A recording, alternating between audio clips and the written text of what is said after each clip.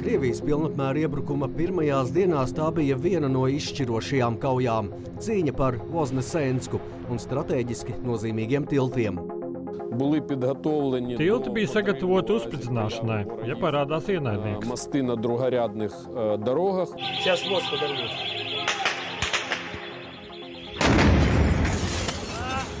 Ja Ukraina zaudētu Voznesensku, Krievijai pavērtos ceļš uz Odesu un līdz pat Piedņestrai un iespēja pilnībā okupēt Ukrainas dienvidus, Kijevai pilnībā atņemot piekļuvi Melnajai jūrai.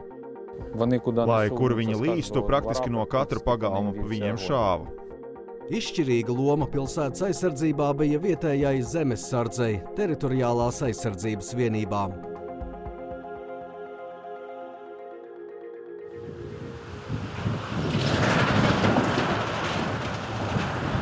Aptuveni 35,000 iedzīvotāju Voznesenska uz ziemeļiem no Hersonas un Mikolājevas ir stratēģiski svarīgs ceļu un savienojumu krustpunkts, netālu no kuras turklāt atrodas valsts otrā lielākā dienvidu Ukrainas atomelektrostacija. Krievijai bija nepieciešama Voznesenska un tilts pār dienvidu Bugas upi, lai no otras puses aplenktu Mikolājevu, tālāk dotos uz Odesu un aizkļūtu līdz pat Piedņestrai. Lai bloķētu ienaidnieka iespējas pārcelties pāri upei, šeit tika uzspridzināti tilti. Uzspridzināja gan tiltu pār Dienvidbugas upi, gan mazāku, kas ved uz pilsētas centru. Kirils Ņehimčuks toreiz darbojās Voznesenskas teritoriālās aizsardzības vienībās, tagad jau pilda uzdevumus Hersonas apgabala virzienā. Ja viņiem izdotos tikt cauri Voznesenskai, tad iespējams, bet tie ir tikai pieņēmumi, iespējams visā šajā teritorijā uz rietumiem no Dienvidbugas upes visā Odesas apgabalā varētu būt atkārtojas pašreizējais Hersonas apgabala kreisā krasta liktenis. Могла бы повторити судьбу нинішню лівобережжя Херсонської. Tādā gadījumā Mikolājeva aplenkumā varētu būt kļuvusi par vēl vienu Mariupoli, iespējams arī Odesa. Tādēļ Voznesenskas aizstāvēšana bija īpaši svarīga. Krievijas armijas vienības no Hersonas puses gar Mikolājevu un no Baštankas puses devās uz Voznesensku. Olehs Bodjuls bija iesaistīts aizsardzības sagatavošanā. Jau organizējām slēpņus, jo es un mūsu vadība ļoti labi apzinājās, Krievi tiks līdz Voznesenskai. Pilsēta jau gatavojās un 2. martā, 6 dienas pēc iebrukuma, Krievijas armija jau bija klāta. Pa šo ceļu Krievijas armijas kolonnas iebrauca Voznesenskā. Aizstāvībā iesaistījās arī pilsētas mērs Jevgenijs Veļičko. Dārgie Voznesenskas cilvēki, mūsu pilsētai šī ir ļoti smaga un saspringta diena. Ienaidnieks tomēr sitis arī mums, taču esiet stipri, mēs gaidām papildspēkus. Dārgie Voznesenskas cilvēki, stāvoklis uz 18:30, apkopojam informāciju, cik cietušo, pagaidām līdz galam to nezinām, vēlamies vērties pie jums ar lūgumu. Šovakar lūdzu neiet ārā uz ielas, mēģiniet pēc iespējas palikt vietās, kur esat. Ar Voznesenskas mēru tikāmies Piemiņas salajā, kas izveidota par godu pilsētas iedzīvotājiem, kas krituši kaujās kopš 2014. gada. Voznesenska bija pirmā Ukrainā, kas spēja apturēt un atsist uzbrukumu. Voznesenskā okupēta teritorija mums bija tikai 3 dienas, bet tās bija ļoti garas 3 dienas. Cilvēku pašorganizēšanās toreiz bija visaugstākajā līmenī. Mans telefons bija karsts, cilvēki teica, kur braukt ar kamaziem, kur vest ekskavatorus, jo mums ir upe, pār kuru bruņu transportieri varēja viegli tikt pāri. Bet mēs dienu un nakti ar tehniku nedēļu rakām upes krastus, lai bruņu transportieri nevarētu pārkļūt. Viņi zināja, ka mēs gatavojamies. Mūsu apkaimē tad jau bija daudz mūsu militāristu, taču šiem karavīriem trūka savstarpējās komunikācijas. Mūsu galvenais uzdevums bija sapulcināt viņus pie viena galda, izrunāt konkrētas lietas, piemēram, par kādas saziņas grupas izveidi kādā sociālajā platformā, kur mēs varētu operatīvi informēt viens otru par tādu vai citādu vienību pārvietošanos. Un arī, lai nesanāktu nejaušas sadursmes, konfrontācijas savā starpā. Proti Voznesenskā ātri no brīvprātīgajiem tika izveidots teritoriālās aizsardzības bataljons. Vienlaikus pilsētu gan šķērsoja, gan tajā bāzējās profesionālās Ukrainas regulārās armijas vienības. Tādēļ savstarpējā koordinācija bija ārkārtīgi svarīga. 24. почався одразу після начала 24. datumā uzreiz pēc kara sākuma sākās bataljona komplektēšana. Jau 26. tā noslēdzās. Gandrīz 600 cilvēku. Nepieciešamo savācām 2 dienās un tad gaidījām, kas tālāk. І після цього чекали, що ж далі. Ти в обличчя знав ще там Tā kā pilsēta maza, principā visi viens otru caur kādu pazīst. Būtībā pēc 6 rokas spiediena teorijas visi viens otru pazīst. По теорії 6 рукопотискань всі друг друга знають. Ну, тобто десь 150 Kādu 100 cilvēku tu noteikти pazini, bet tu viņus pazini mierīgajā dzīvē. Tu nezināji, kā viņi cīnīsies un karos. Оце теж, тобто, коли командири наші віддавали накази. Tādēļ, kad mūsu komandieri deva pavēles, viņi arī nezināja, vai šīs pavēles vispār tiks vai netiks izpildīts un kā tās tiks izpildīts. Tas sākumā bija grūtākais.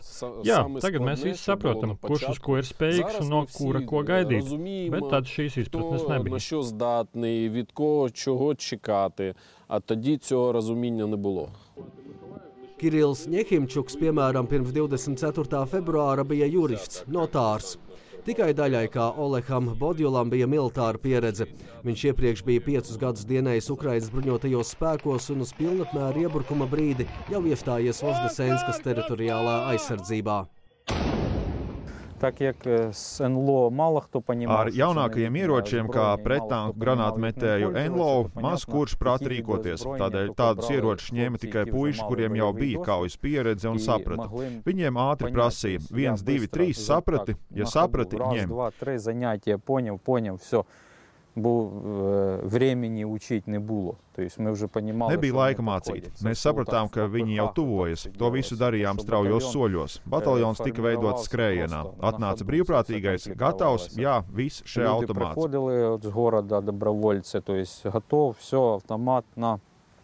Kurš prot, ko izmantot? Ja neproti, neesi šāvis ar granātmetēju, tad tev tikai automāts. Ja esi dienējis, normāli proti granātmetēju, ložmetēju, tad būs ložmetējnieks.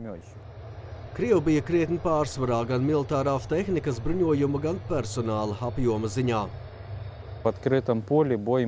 Atklātā laukā mēs ar viņiem nevarējām iesaistīties kaujā. Vajadzēja iesaistīt kaujās ielās, proti, kur bruņu tehnikas priekšrocības ir nelielas. Ar granātmetējiem un strēlnieku ieročiem mums izdevās diezgan efektīvi uzbrukt Krievu kolonai, kas iebrauc pilsētā.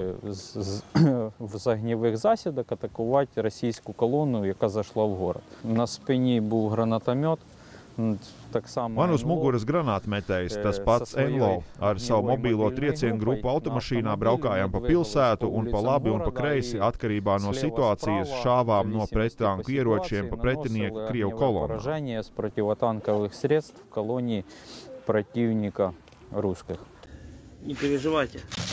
Pilsētas aizstāvēšanu dokumentēja vietējais iedzīvotājs Aleksandrs Moskaļuks. Танк БТР, ще один танк! Танк БТР, танк! Все, зустрічаю. СПГ! На мосту. Вон они. Видите? Ай, наши красиво как бы.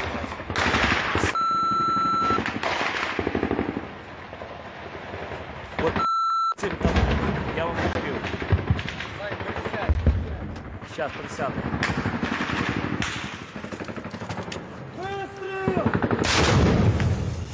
А!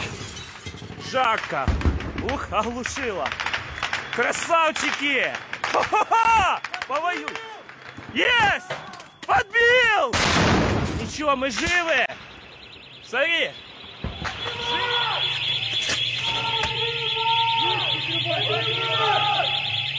Сейчас мост подорву.